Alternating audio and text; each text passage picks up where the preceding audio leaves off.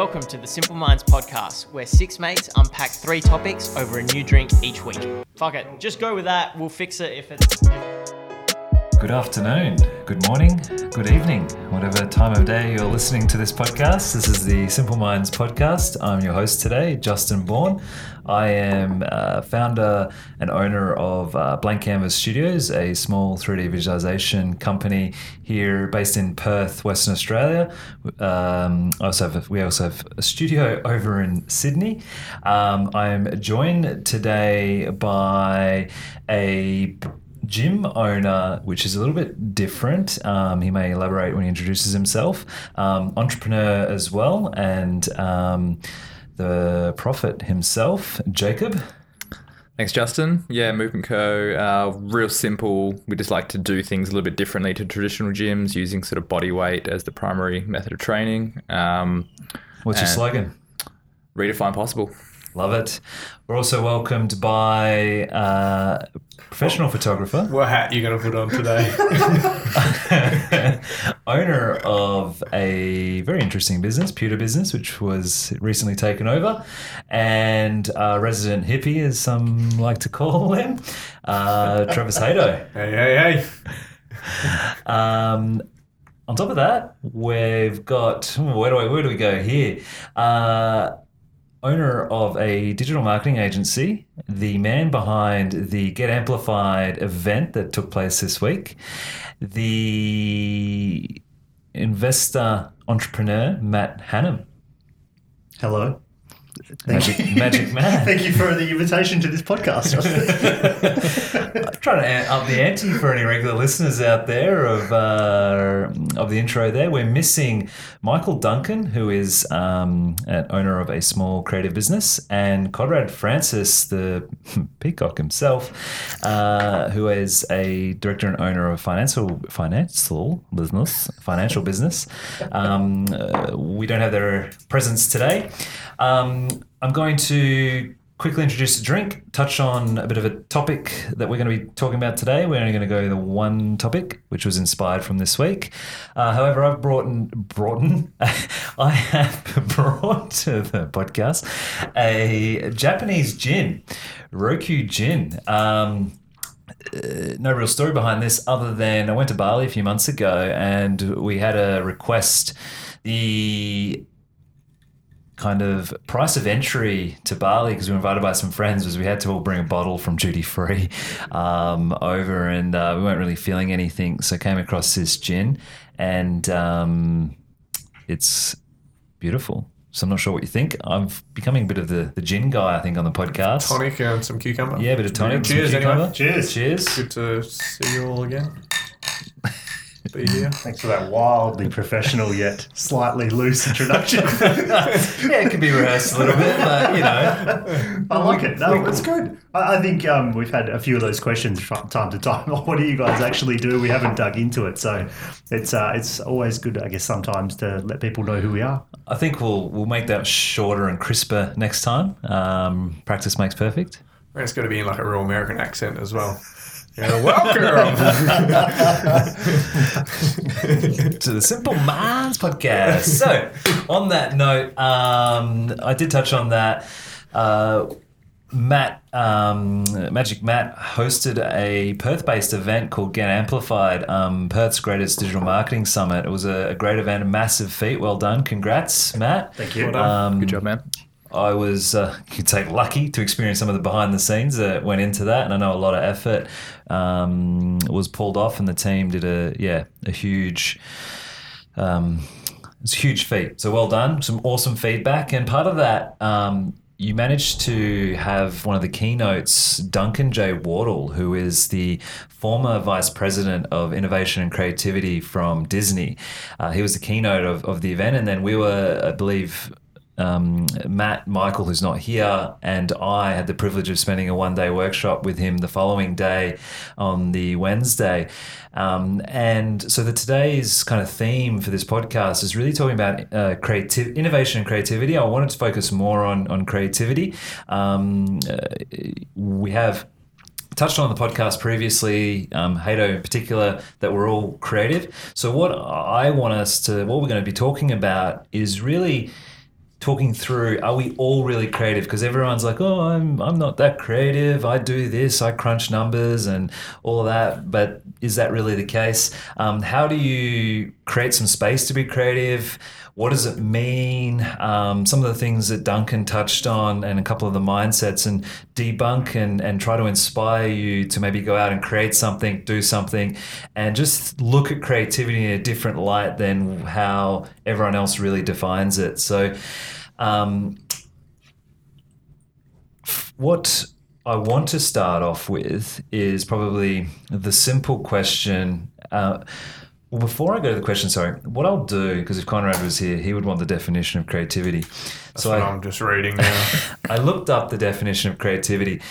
The Google dictionary response is the use of imagination or original ideas to create something, inventiveness. So that's the technical definition.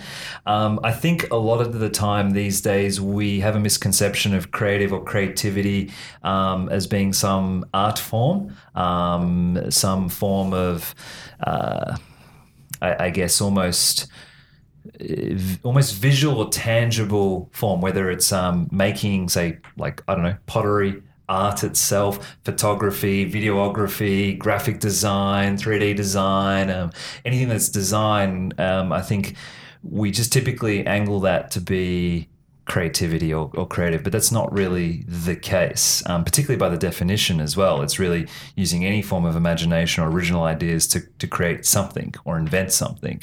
Yep. And so I guess I want to open up the floor. Are we all creative, and what's your take on, do you believe that's a misconception, and how do you define or view creativity? Before I get to that, I'm just going to add a couple of definitions. One was actually from Duncan himself at the event on Tuesday. He said, creativity is the habit of continually doing things in a new way to make a positive difference in our working life. And a second one I got is from a guy called, I don't know his last name, but he did a famous TED talk on the way school and education stifles creativity. He says it's the process of having original ideas that have value.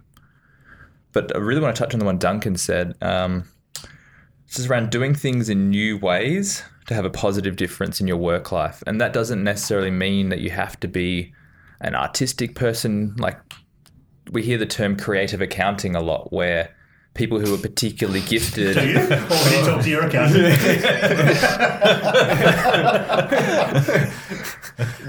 Jacob gets a call from the ATO in like 3 weeks' time, audited. Yeah. Whoops.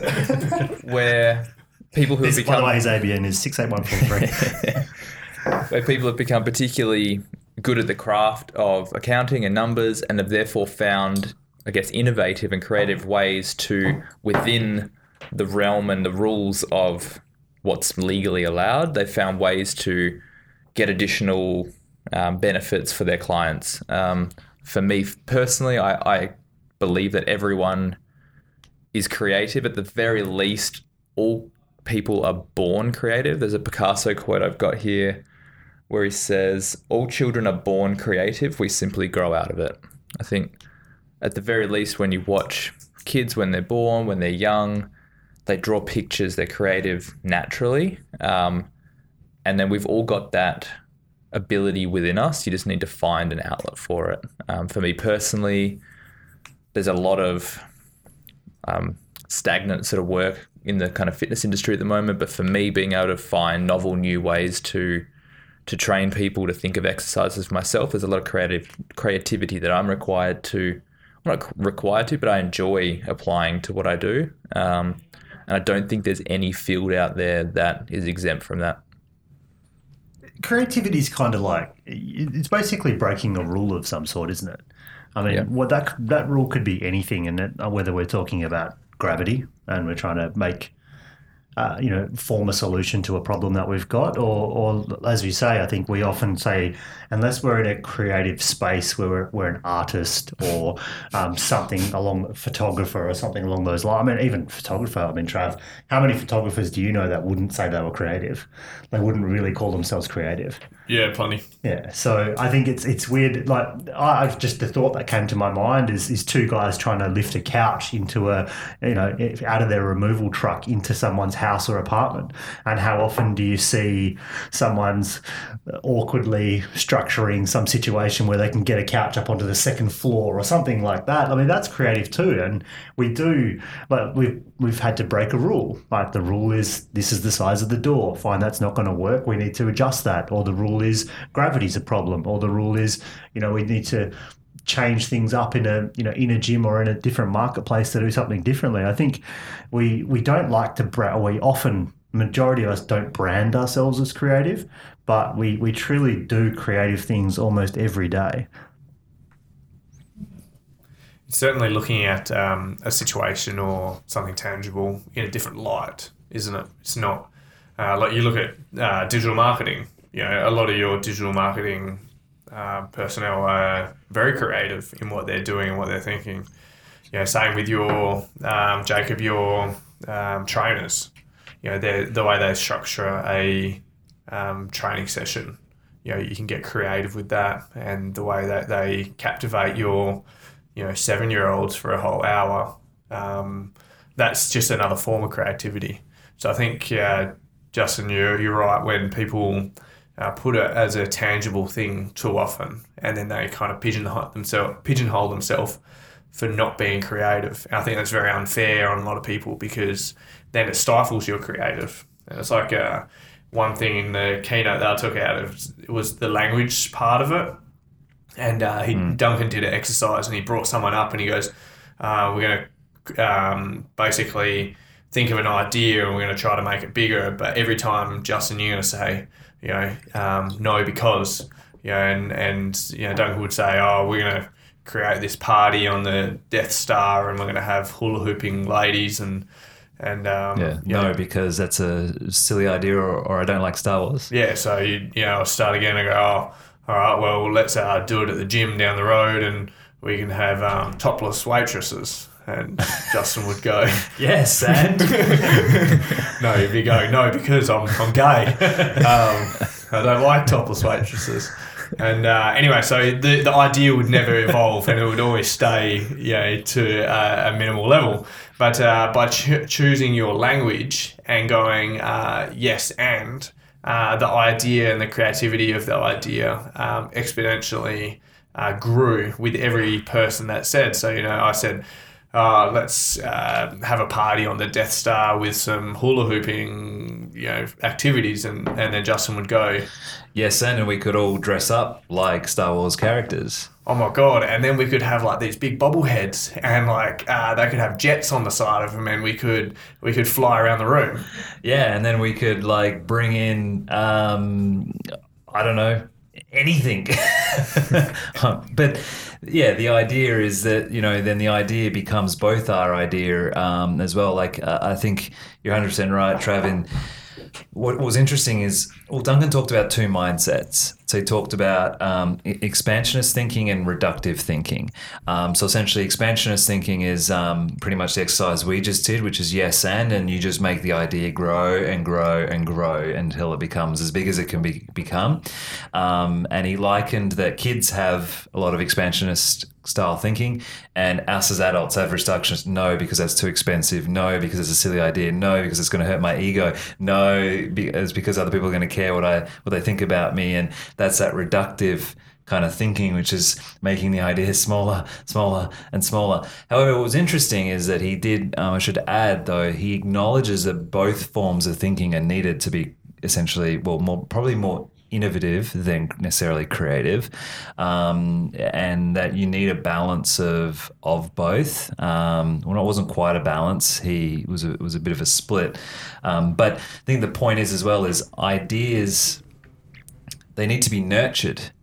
Like every idea, it starts out small, and it needs to be nurtured like a little baby or a little seed or whatever. Every idea, and in the early ideas are fragile.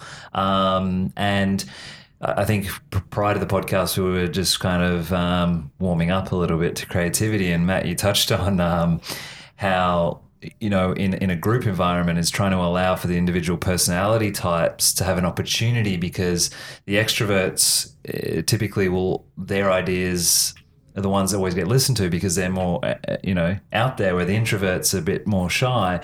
And so the moment an introvert's idea might be shut down over an extrovert, they never contribute ever again. And so it's kind of like that first idea is always fragile, and you've got to nurture it through, I guess, the correct language, particularly in a group environment or a work environment. Yeah, and it's the thing that really stood out to me is that we often, the first thing we do when we have that idea in a fragile state is we go to someone and we want their buy-in for the idea, but we ask them, and this is where the language is important, we ask them, what do they think? But in that question, we're actually asking them to respond in that sort of reductive type methodology, because the way we ask them, we're asking them to critique it. We're not asking them to add value. We're not asking them what else could we do. We're asking them to cut us down purely in the choice of our language. We sort of turn it into a binary yes or no, not like a bit of a grey area in between. And like for ideas to grow and develop and get better, you kind of need to go, this is, like Justin said, a seed that can be grown. This isn't the finished product. This isn't the tree in the forest. And I think the reductive language passes judgment. And there's a good place for that. Like I remember when I was in the very early stages of an engineering career, there was always this sort of playfulness between the architects and the engineers, where the architects get the initial brief to go, what do we want this building to look like? And then they kind of go, well, let's give it to the engineers who are like the realistic guys who will kind of make it happen. But you kind of need a bit of both. If you say, oh, hey, we're going to have this building that's going to levitate and be made of carbon fiber, the engineers go, hey, yeah, but that's going to cost this much and this is not possible for this, and this. You kind of need that combination where you get all the ideas out first and then you go through a process of filtering. You don't want to shut down the ideas immediately, because it's not usually that first idea, but that second, third, fourth iteration of it, that's where you come to the real gold. And if you're too judgmental early on, and if you shut down people's ideas, they'll often kind of regress a little bit and they won't be willing to offer up that real gold that's hidden there, because they kind of go, well, my last idea got judged. I don't feel confident putting this out there anymore. Yeah, and I think I just almost said it there. The other kind of almost swear word was the yes or, where it was like when you become a yes-orer. Yes, but. Yes, or, yeah. Like, nice idea. Let's just do this way. But. And what was interesting is, like with Duncan, was that he would through his frameworks and through his kind of thinking, was encourage the ideas to grow. And even though it might not be the best idea, you still have to encourage it to grow, because that could also form something else. Like, and that's where the other interesting thing was through the exercise, the one-day workshop that we did with him, is watching your biases. Your idea is always the best idea. Always, no matter what. And like, what was really interesting is that like Duncan acknowledged that, I guess, just humans, we just have these behaviors, and it's how do you kind of create these almost short circuits to bypass our innate behaviors. Like, we're all of us, no matter how self-aware we are, our idea is still the best idea. Absolutely, my idea is the best idea. You know, I certainly thought so on the day. Yeah, I know. Likewise. I mean, it's very true, though. I 100% agree with you. And you know, it's how do you circumvent or short circuit the innate behaviors or natures of humans. But you know, have you ever noticed yourself, like when someone says, "Let's do this," and you're like, "Yes, yeah, yes," or "Yeah, but," like, well, we'll just maybe tweak that. Or tweak this, and it's that language thing that you know, you have to be really mindful of, and what, even on the language thing, like, we don't help ourselves. Like even in my studio, the guys who do the actual 3D, they're called creatives. And yet the individuals who deal with the clients and project management, they're called the client services team, and then they use the language of like, I'm not creative, or speak to the creatives, and it's not true. In truth, I was going to raise that because That's that language certainly thing, in our business as well, and being digital marketers and constantly creating posts, So and common in agencies, campaigns yeah. and all the rest of it. Truthfully, most of the time, we're not really being creative as such. Like, we're following commercial processes effectively the majority of the time, as are your creatives, I'm sure. They're more technicians. They're more technicians. Like, so there is elements of creativity, but that actually comes all the way through. And like you say, I actually believe a lot of the creativity comes in some of that client communication, etc. It's the creative's job, who they're actually just being the technicians delivering on what's sort of been suggested or told at times. But everyone is creative. But there is that definite division between, I'm not the creative, you're the creative. But everyone is involved in the process. And it's that language thing, and even like Duncan shared that Disney, one of the keynote components was like, apparently, all the theme parks, one of his main areas was the theme parks, was they're all cast members, they're not employees. So no one's an employee, they're all a cast member. Whether you're, the guy on the front desk or you're the sweeper. You're not a sweeper. I can't remember what he called it, like a cleaner, but they had a name. Janitor, something like that. Oh, yeah, it was more creative than... Oh, no, no. Yeah, but if you're a janitor, like... you were the custodian of the street or something, and so there was this switching up the language is really fascinating. And the people that come through the doors are not clients, they're guests. Yeah, they're not customers. Customer, they're a guest, and your cast members are on show for 11 hours or 9 hours or whatever like that. So definitely the language part I think plays a big part in. Yeah, and because like the other thing we talked about is, so I'll ask this question just for the purpose of where do your best ideas normally come from? Where and when? For me, probably number one is, and it's a bit cliche, is the shower. And number two is when I'm in the car with no music on. It's often the places where I have no distractions and I'm on kind of autopilot. So when you're in the shower, for example, you're not there on your phone, you're not distracted, you've got a pretty simple task of just kind of cleaning yourself. Simple task. When you're in the car, you're driving, so you have that like autopilot functioning on driving and like kind of... Sorry. It's a simple task. You are an engineer at heart, aren't you? Just get this simple task out of the way, have a quick shower. Creative accountant. Yeah. And similarly in the car, like there's no opportunity there for me to like be distracted and grab my phone. Whereas like if I'm at work and I'm sitting down in front of my computer, I'll just grab my phone, I'll get distracted, I'll write that down, I'll talk to that person. Whereas I find if I go for a run, well, back in the day I haven't run more than 100 meters in years, but the simple task. Simple task. So the shower That's a hard task. Yeah. Hato, what about yourself? Showers definitely. Driving for sure, but I don't know, just everywhere. I'm quite lucky because I get to be creative a lot for my job and work, and a lot of the time I'm shooting, so I'm genuinely creating images a lot of the time. So they come to me all the time. So sometimes I'm actually shooting and thinking about other stuff, and I get some pretty cool ideas. A question on that one: you have sort of two fairly distinct roles, one as a photographer and one as the owner of like the pewter business. Yeah. I know Duncan spoke about the workplace being the worst place for ideas, and I can agree to that in a sense.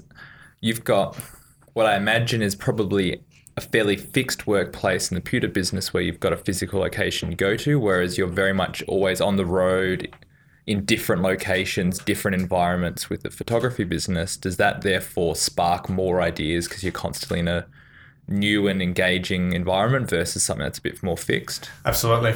I think a lot of my better ideas for pewter come when I'm actually photographing.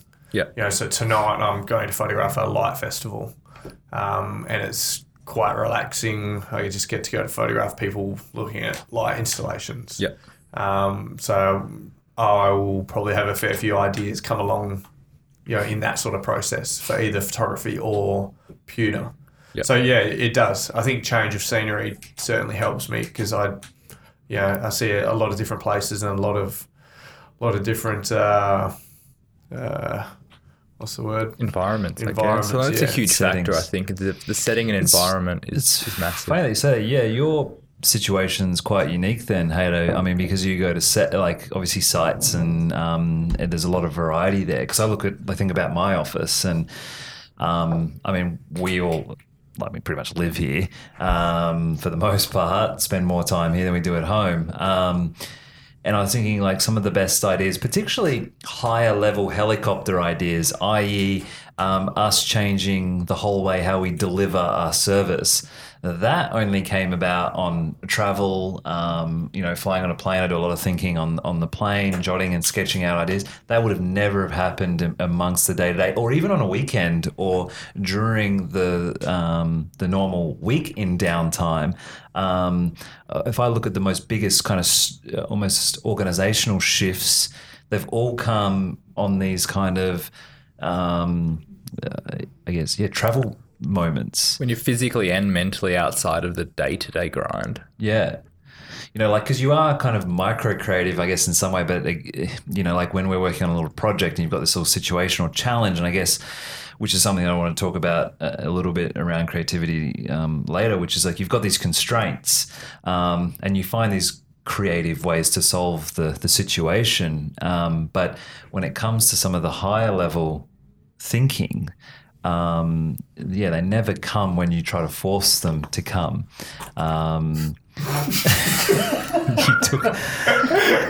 You can't force it. You just can't. You got to write for the right If moment. she says no, it's no. That's right. Sorry, Jacob. You laughed, so I couldn't hold it in. I will always laugh. It's a simple laugh. I'm a simple creature. Matt, where are you most creative? Yeah, probably water is the same thing. So shower,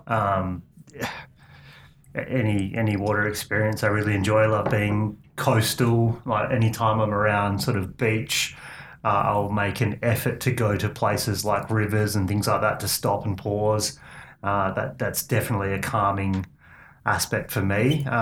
Planes, I love a good plane ride where I can, if I'm trying hard to work, it doesn't work that way, but if I'm allowing myself to try and think and get some stuff down on paper, then it's a really nice experience to be at least 10,000 meters away from wherever something might be wanting to bother me. Although now the Wi-Fi seems to be getting pretty good up there, so it's a bit hard to stay away. But yeah, it's definitely not in the office. It's, for me, I think one of the biggest challenges is when you're in one of those environments. And it's easy if you're heading off to a river or a lake and you grab your notepad. But when you're in the car or when something inspires you, is to just collect that information down and not forget it. I think is a really important and key thing. Sometimes I do that well, sometimes I don't. And how many times are you sitting there kicking yourself, going, "Oh, what was that thing I meant to write down when I was driving home," or what that was. At times I've had little post-it notes on my steering wheel even, where I'm just like trying to quickly scribble something down. What's the story about the penny drops? I can't remember who exactly it was. I think it was Thomas Edison he used, and whether it's a true story or not doesn't matter, because the point of it's great. Where, what was it? He would explain that the saying came from Thomas Edison would put the penny between his knees when he would sit on his chair, and then as he fell asleep, his muscles would relax, and then the penny would drop in a tin and wake him up. And whatever he was thinking in that moment or dreaming of, write it down, draw it, whatever it was. And he goes on to say, I don't know the exact number, but he had one of the most number of inventions in his lifetime than anyone else, and never been matched.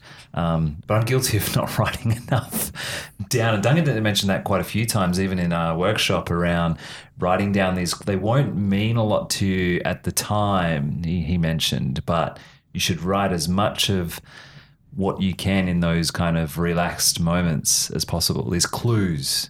Even that, like, how many times have you got a great idea when you actually, the other one for me is running. So exercising of sorts, you relax a bit down and you think, but how many times have you got a great idea and you're like, you know what, that idea is so good, there's no way I'll forget that.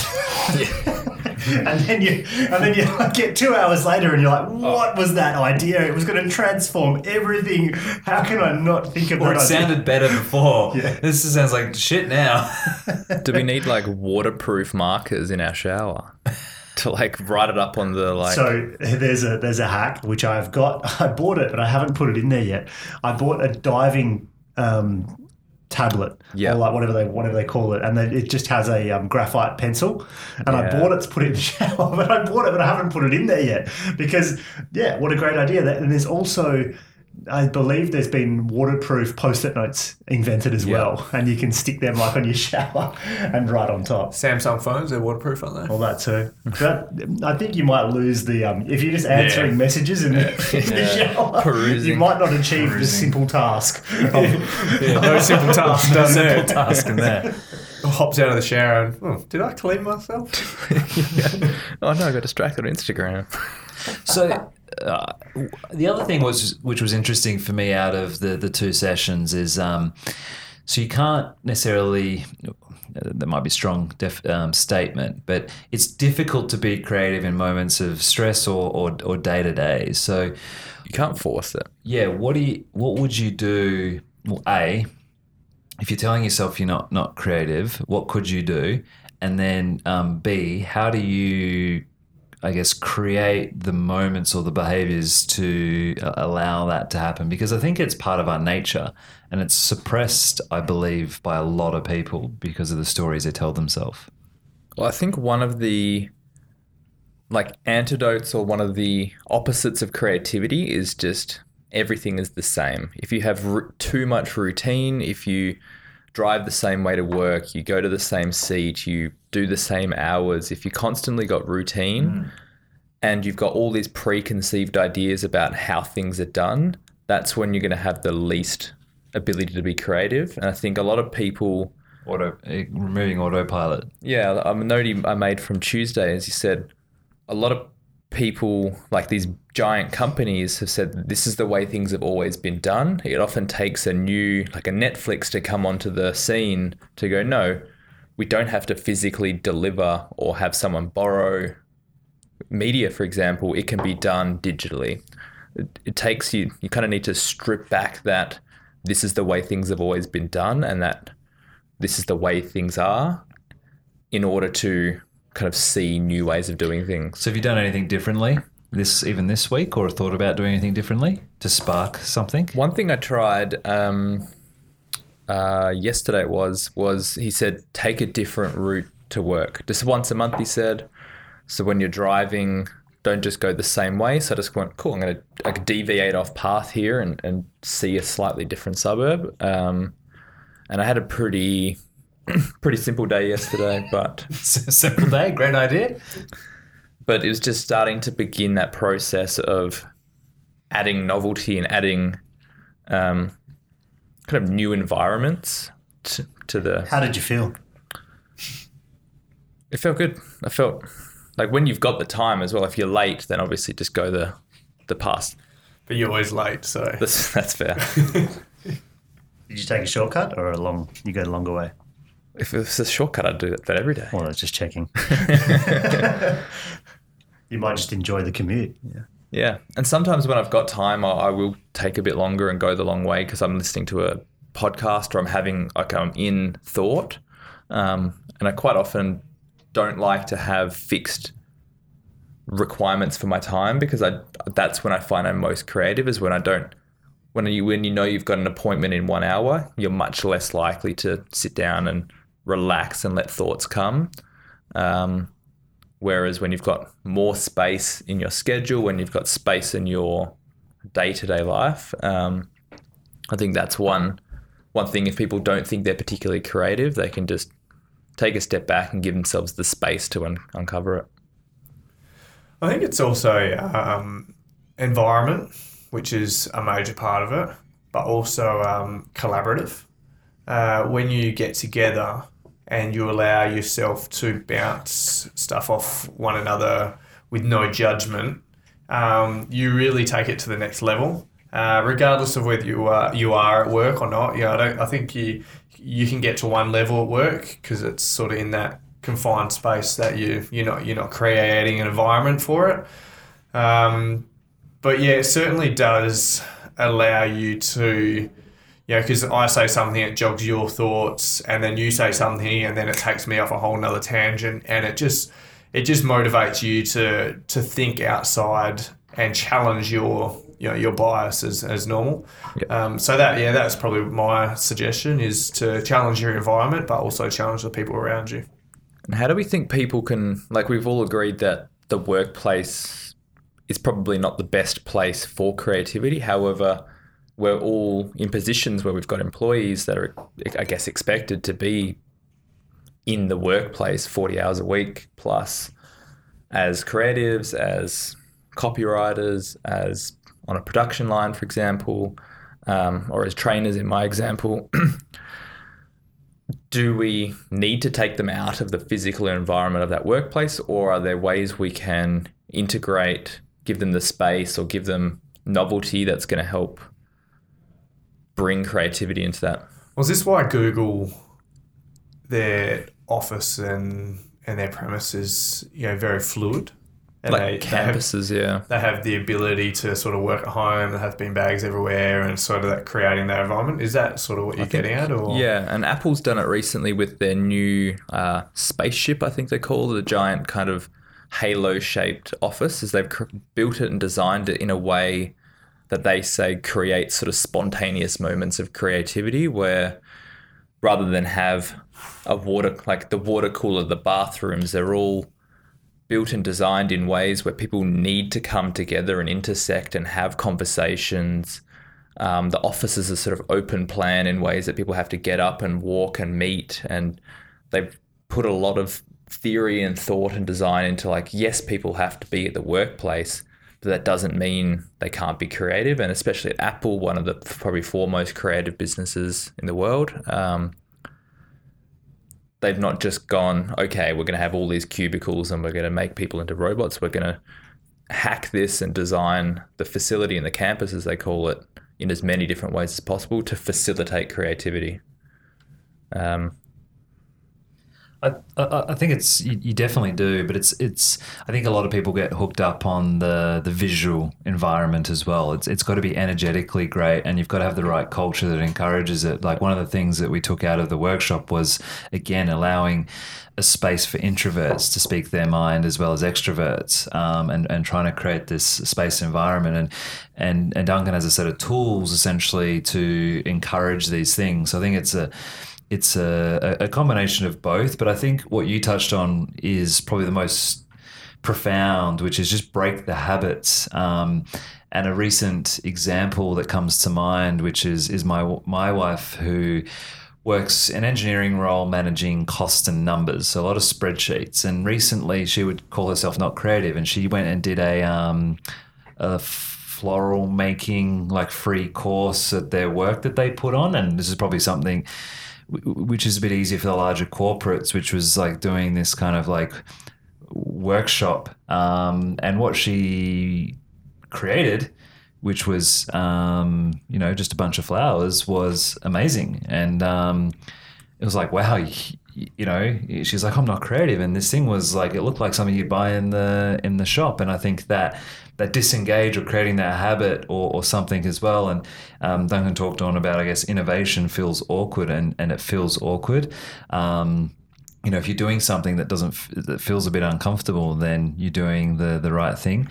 But I guess coming back to your question, it's like, we would say our office is like, what, 50-50 kind of, like, I don't know, funky. Like, we get the music on, we've got some bright coloured walls, and a lot of activity going on, which is a bit different to a lot of other offices. But it's not just the visual appeal, it's also the energetic feel. Duncan was big on energy. You could tell that was a big thing for him, and music was a big key as well, which was really interesting.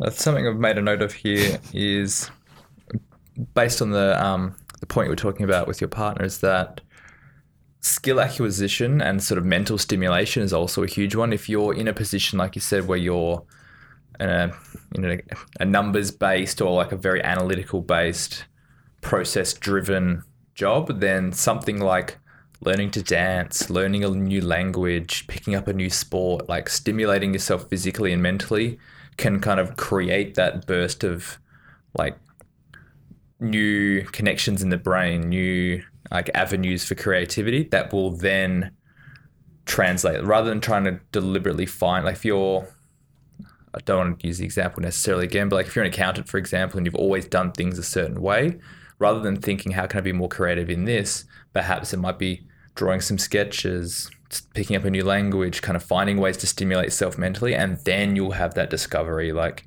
you got to kind of take a step back to take that step forward again. And the interesting thing, I had a conversation recently with a guy called Sean D'Souza, who's amongst other things a cartoonist, a podcaster, consultant, done a lot of great things. But he all his research, he believes that talent is only about 5% of the equation. And especially in this creative environment, creativity space, we all just sort of think, oh, I can't do this, I can't draw, I can't paint, I can't anything, but we've never tried.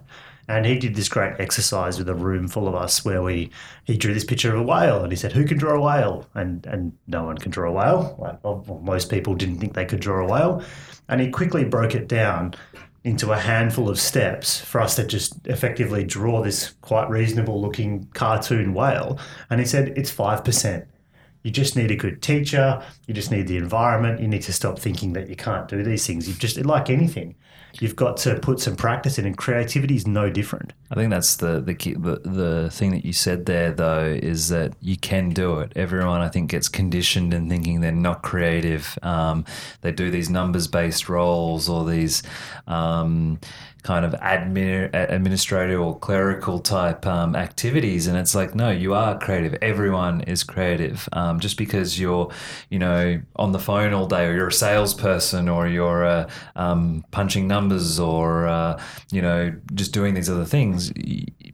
I mean, like you said, Matt, everyone is capable of it, and it's finding those activities, going home and sitting on the couch and watching Netflix, and then going back to work the next day is not going to stifle any creativity.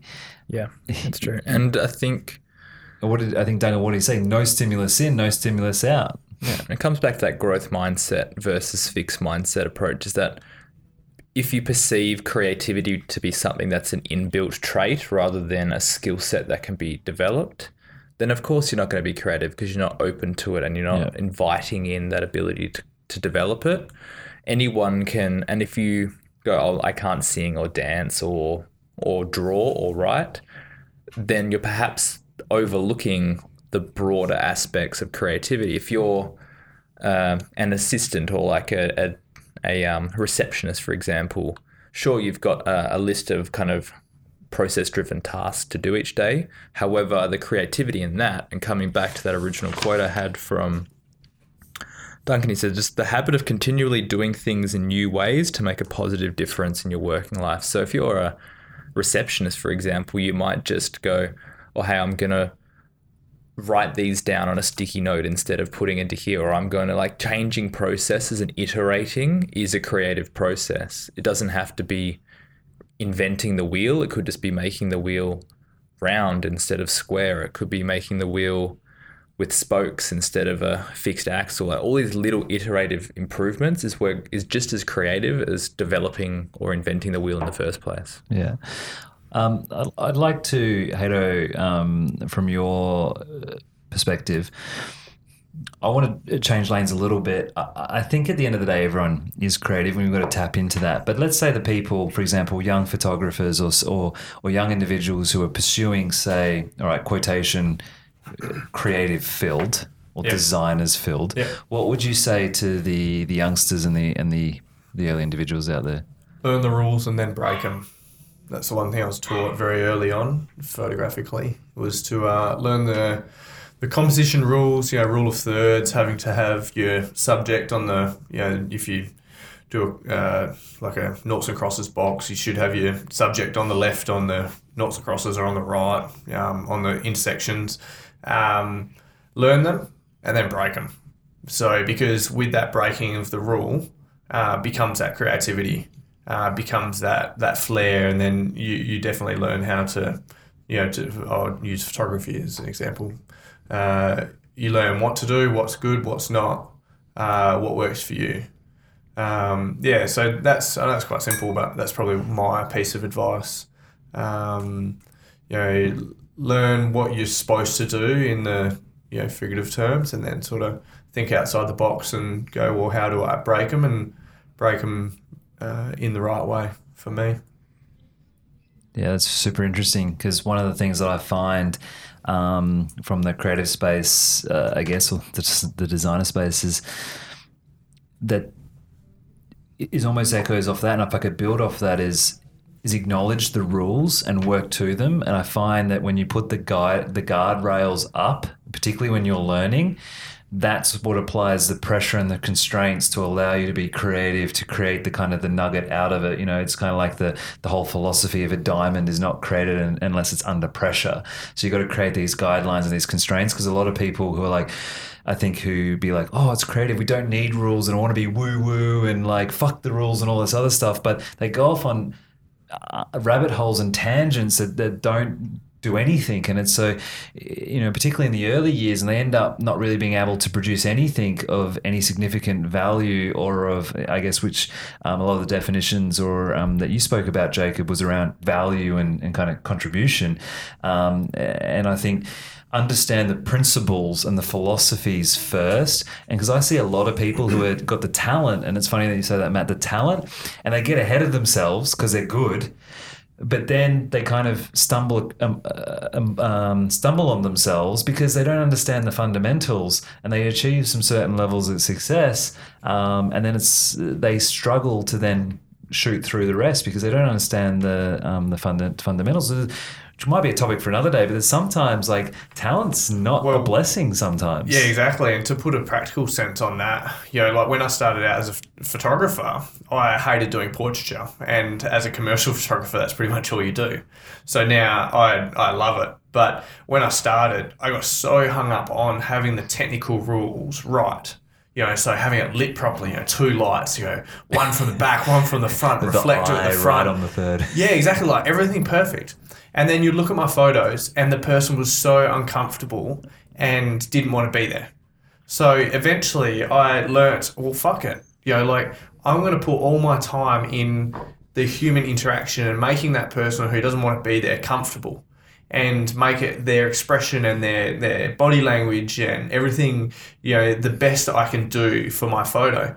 And the technical stuff, cool. I might, if I get 80%, great. If I get 70%, great. It's not, it doesn't bother me anymore, because when I look at a photo and I look at someone's face and you can tell that they're engaged with the photo, that's what is great for me. And that's my journey as a creative, from the start to now. That's one thing that I've really worked on, and that's why I said learn the rules and break them, because now I'm breaking them every time I shoot. I probably shouldn't put that there, or something's happening wrong, or the lighting's wrong, but really it doesn't matter, because I'm creating a beautiful photo.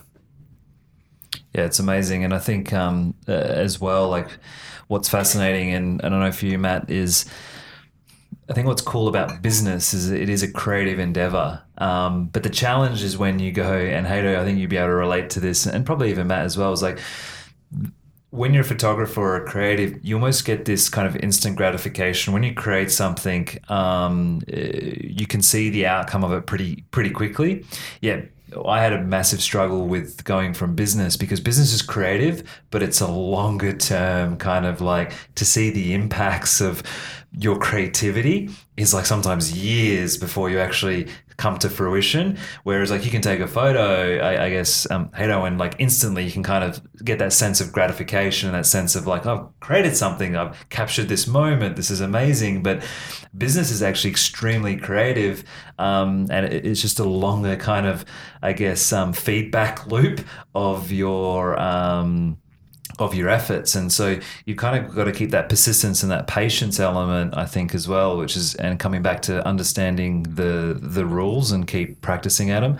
And I know, like Matt, we've had a few conversations about that in the past around, I think that loops back to, the accounting piece, or if you're not a creative, if you're a business owner, you're creative. If you're a personal trainer, you're creative. If you're an accountant, you're creative.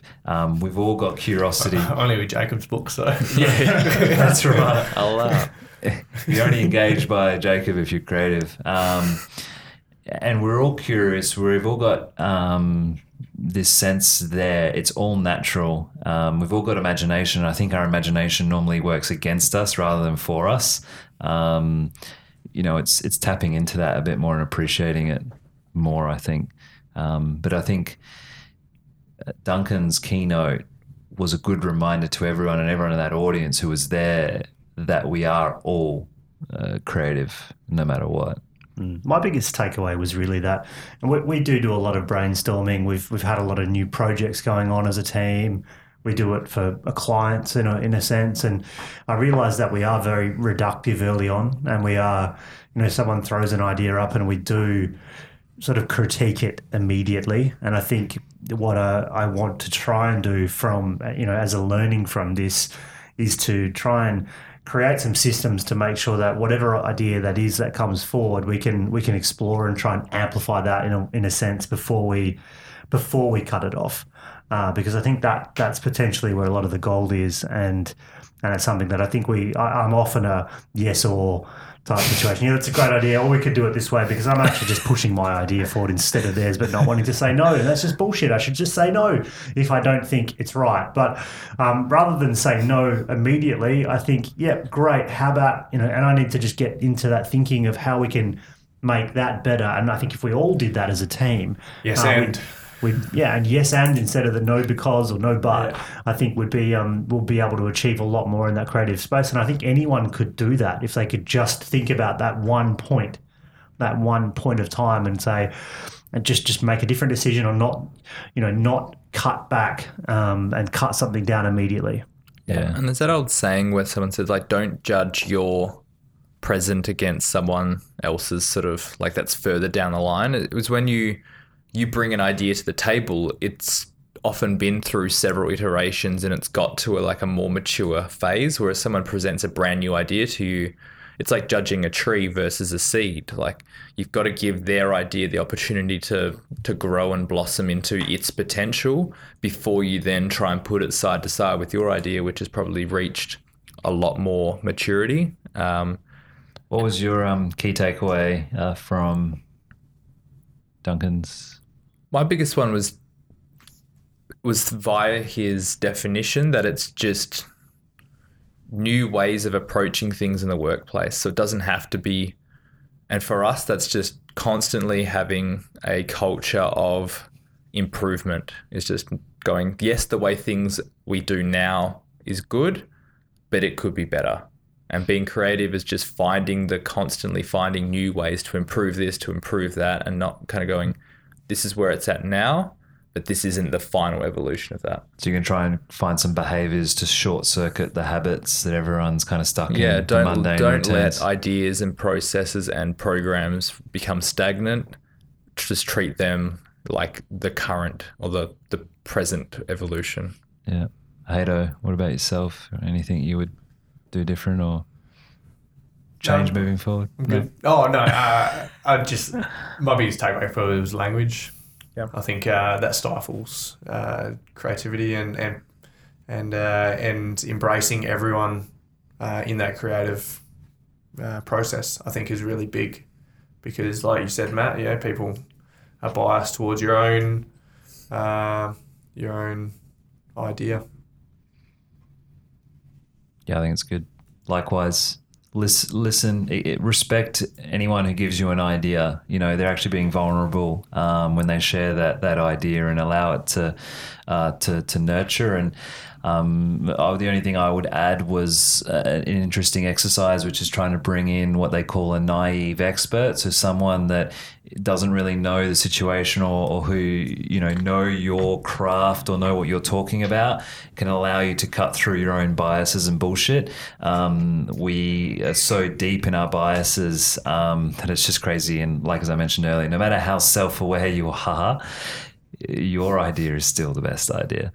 On that note, though, look, we're all creative. Find your inner creativity, tap into it, break the routine, break the mundaneness, create some space, and be creative. Thanks for listening. Champagne. Bye. Peace. I forgot to add the subscribe, like, and share. There you have.